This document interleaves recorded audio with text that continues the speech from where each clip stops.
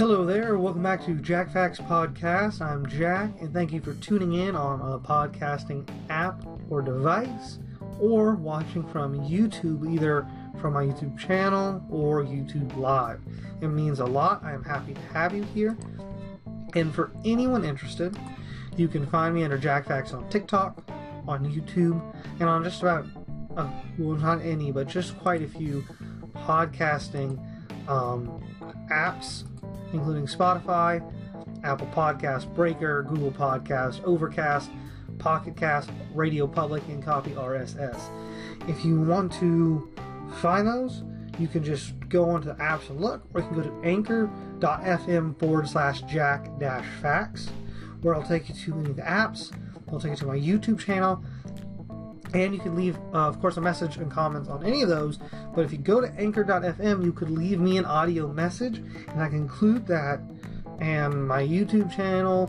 I can include that on my Spotify. I would love to have live recordings of people, audio recordings of people, to share with the rest of the community and to really hear from you guys. It would be exciting. So please consider it. And also, thank you for tuning in. Love you guys. You're winners. Not winners because you tuned in, but winners because you made it through another week. And that's not always easy. So, but let's move on to John Carpenter. For anyone who doesn't know, John Carpenter, I believe, is still alive. Let's see. Yeah, there he is. I'm on his Wikipedia page. Pardon. I'm on his Wikipedia page where he is 73 years old. He was born in 1948 in Carthage, New York. So, he's up there, but he's only 73 years young. Let's be nice to the guy. And he has done a lot of horror, action, and science fiction films, especially in the 70s and 80s. And I love those years of film. Those what I grew up watching. It holds a lot of nostalgia factor. I want to get some water real quick.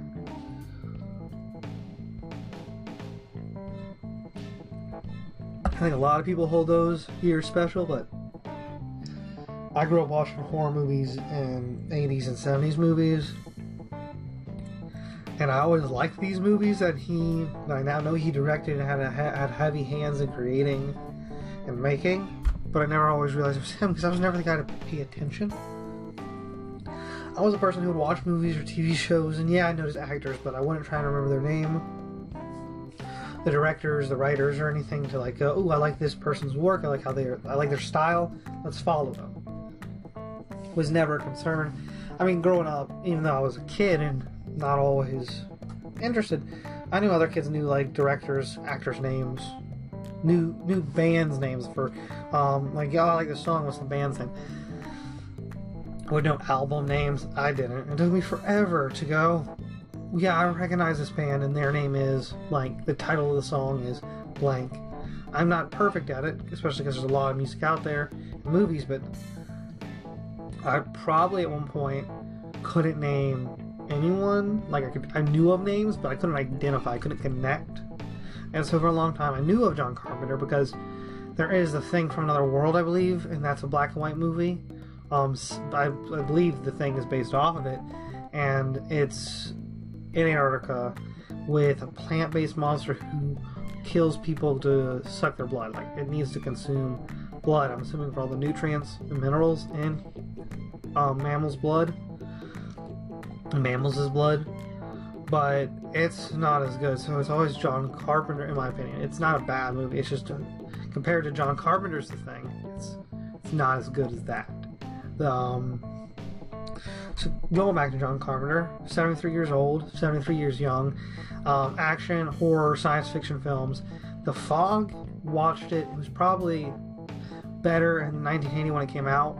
It's okay, but he's worked a lot with Kurt Russell, including in the Escape From series, Escape from New York, Escape from LA. Like, these movies are not amazing movies, but they're but to me they're cult classics. They're just amazing and enjoyable, and I love them.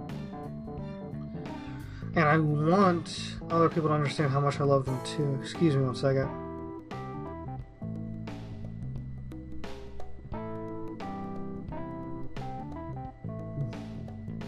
Okay, no emergency, that's good.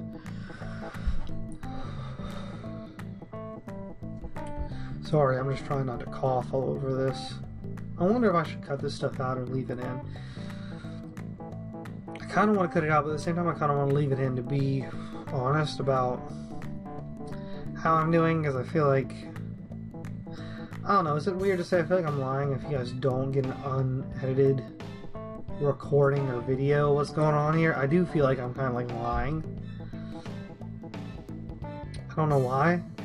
Like, oh, I gotta show them how much I cough every time I talk, because it's hard for me to talk for a minute without coughing ever since I had the cold.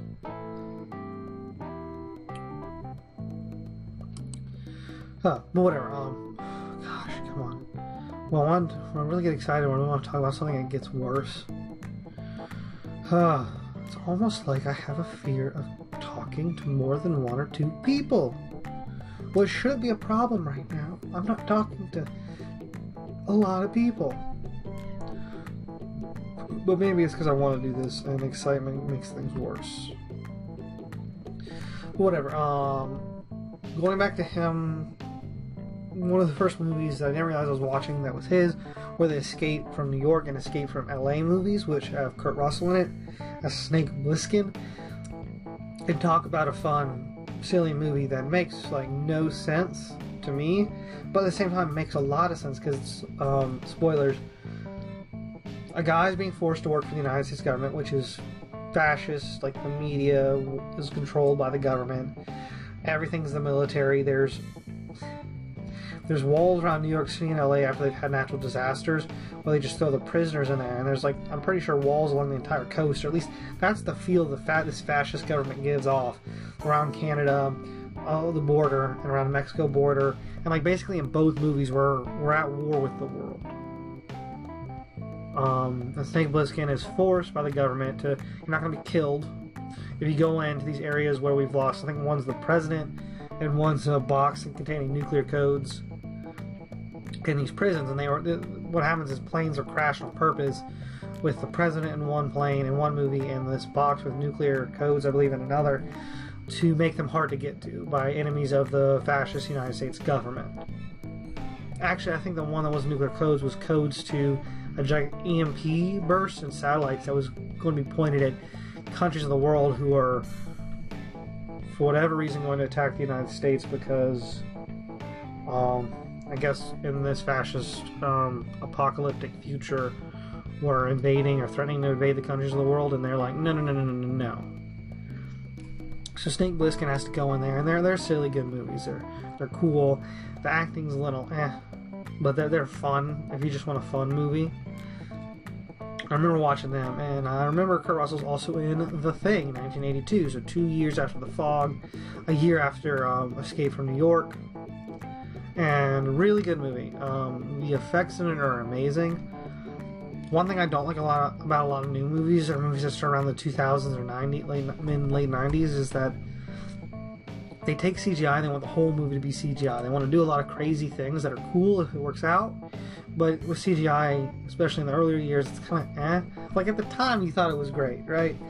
But looking back, it's like, I wish that the effects that were used in The Thing were more possible, or were used more often. I don't know how, they probably cost more money, but I wish they were used more often, right?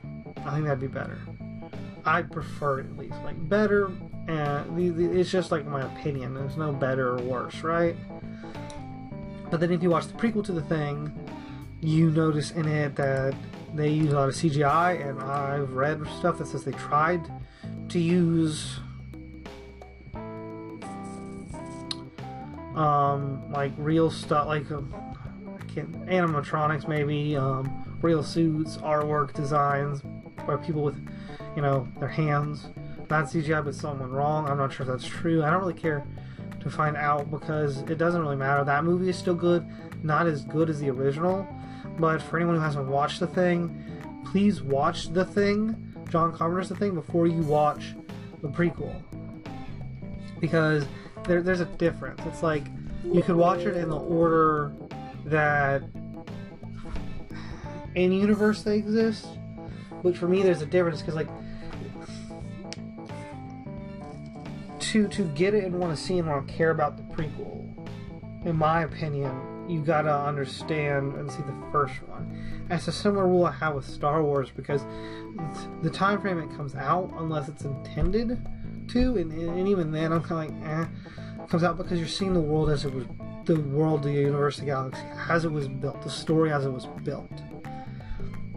And so yeah, the prequel might not have came first. So you're going to see a lot of stuff that it is referencing and playing off the original film. So when you have stuff that's referencing, that's making jokes, or that's pulling from, that's building off of, don't you want to watch the first thing that's building off of so when you go and see the other things it makes sense? Versus what people usually recommend to watch it out of order from when it was released in our world, the real world. That's from people coming from a point where they've seen both. And I think that's the thing people need to think of when they make that argument. Because if you've seen it and then you go, it should have been done like this, you don't really know until you've somehow at both times seen it that way and seen it the other way without having seen it yet. Because then you're going to have an opinion. But when the world's building off of, like, you know, the Star Wars trilogy, you start there and you can kind of get where everything else is coming from. Versus if you start with the prequels, you know, those were made based off of the trilogy. So even though they, in universe, come before it, they're built off of that. So you're actually, you know, if it's done right and intentionally, you shouldn't be confused, but you're not going to be getting the references or understanding it or be as excited for it because everything was based off of coming from here, going back in time. So yeah, you can start with the trilogy or the prequel, but it's not going to be the same as if you watch the first one, the one that began it all. And I also want you to find that one, I'll be honest, to find that one to be like your favorite, and to be a little bit annoyed with the CGI like I am. Be honest, I want you kind of on my side, because if you're on my side, I feel special. So The Thing is definitely my favorite, but then please watch Assault on Precinct 13. It's a weird movie. I like it. Probably heard of Big Trouble in Little China. It's not my favorite, mainly because I feel like there's some exciting fight scenes in it, but really everything that's not a fight scene is just not, you know, the dialogue isn't great. But you've probably heard of another one, the Halloween franchise. He was the composer and executive producer of the 2018 one, but he also worked on a lot of the earlier movies, including the first two. And the first two are my favorite two. I love Michael Myers, not to be confused with Mike Myers, who I also like, but Michael Myers is a serial killer who was after Jamie Lee Curtis. And an issue I do have with this, which I want to know how everyone else feels, is the 2018 one is said to be the sequel to the original one. So all like the 20 in between the first one and this 2018 sequel are no longer part of the main universe. Which I like Halloween 2 a lot. And I want it to be part of the main universe. Because for me it seems weird that Michael is so obsessed with Jamie Lee Curtis which I'm spoilers here, if she is not his sister. It makes sense why he would go after her, because in the first movie the beginning of the first movie, he kills his older sister. It would make sense that he's going after her if it's because she is also his sister, just this younger one. I don't see why he would care and be so hyper-focused on her if he wasn't, because then I was thinking of, oh, it makes sense. He's fixated on sisters for some reason.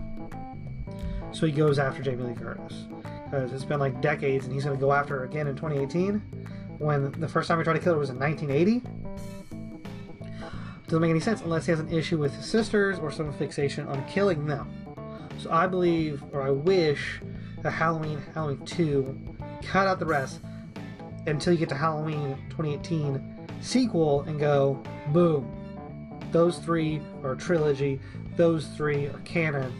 And I hear they're making another one, and I'm kind of worried about that because it gets to the point of kind of like the Jurassic World, where it's like, where are we going with this? Are we just beating the horse to death and then continuing to beat it after you've killed it? Because I don't know, he's a human serial killer. Oh god, I'm just ranting to no one. He's a human serial killer. So, how many times is he going to get shot? He's gotten shot a lot. He's gotten shot, thrown off a car. I think he gets run over once, and he's becoming more of a human and turning into a literal monster. Like, he wasn't supposed to be like a literal like demon or zombie or monster. He wasn't supposed to be. He's just supposed to be a human being at our worst. And that's the monster. Just people, just a person. A terrifying, determined, scary, heartless person. So, but he's going to become a demon, like a literal demon or a zombie or some other monster that just can be shot again and again. Like, think if anyone's seen the Friday the 13th movies, Jason can get shot, killed, stabbed, whatever, and if you look away, you don't even have to look away, but if you look away at his body on the ground that you think is dead, he is gone. In one movie, he goes from like the third story of a building down to the basement like that because no one looked at him for a second. And I think Jason in Space, which is not a good movie, he was locked in a prison where there's multiple people who are working around him like an office or desk who are just there to look at him. For some reason, they left one person in there who seemed like to be an intern and covered him up. So guess what happened? He got out because you couldn't look at him with a gigantic blanket over him. But it's that kind of stuff. Like, that's Jason's thing. Don't make that Mike Myers thing. Michael Myers is scary because he's a dude. He's just a man. He's real. He's not fictional. He's not made up. He is real. He is determined. He is crazy. Gosh, is there anything else that I want to complain about or talk about? About him. There's another movie that isn't too great, that didn't do too well, Village of the Damned, that he made. It's a remake of a black and white movie, which is amazing. The black and white, I think, gives it a scarier feel, a creepier feel, and the older acting style makes it come off scarier. So I don't know if it's just because I have a weird opinions of the older ones, or it's because they did it on purpose, but it's scarier.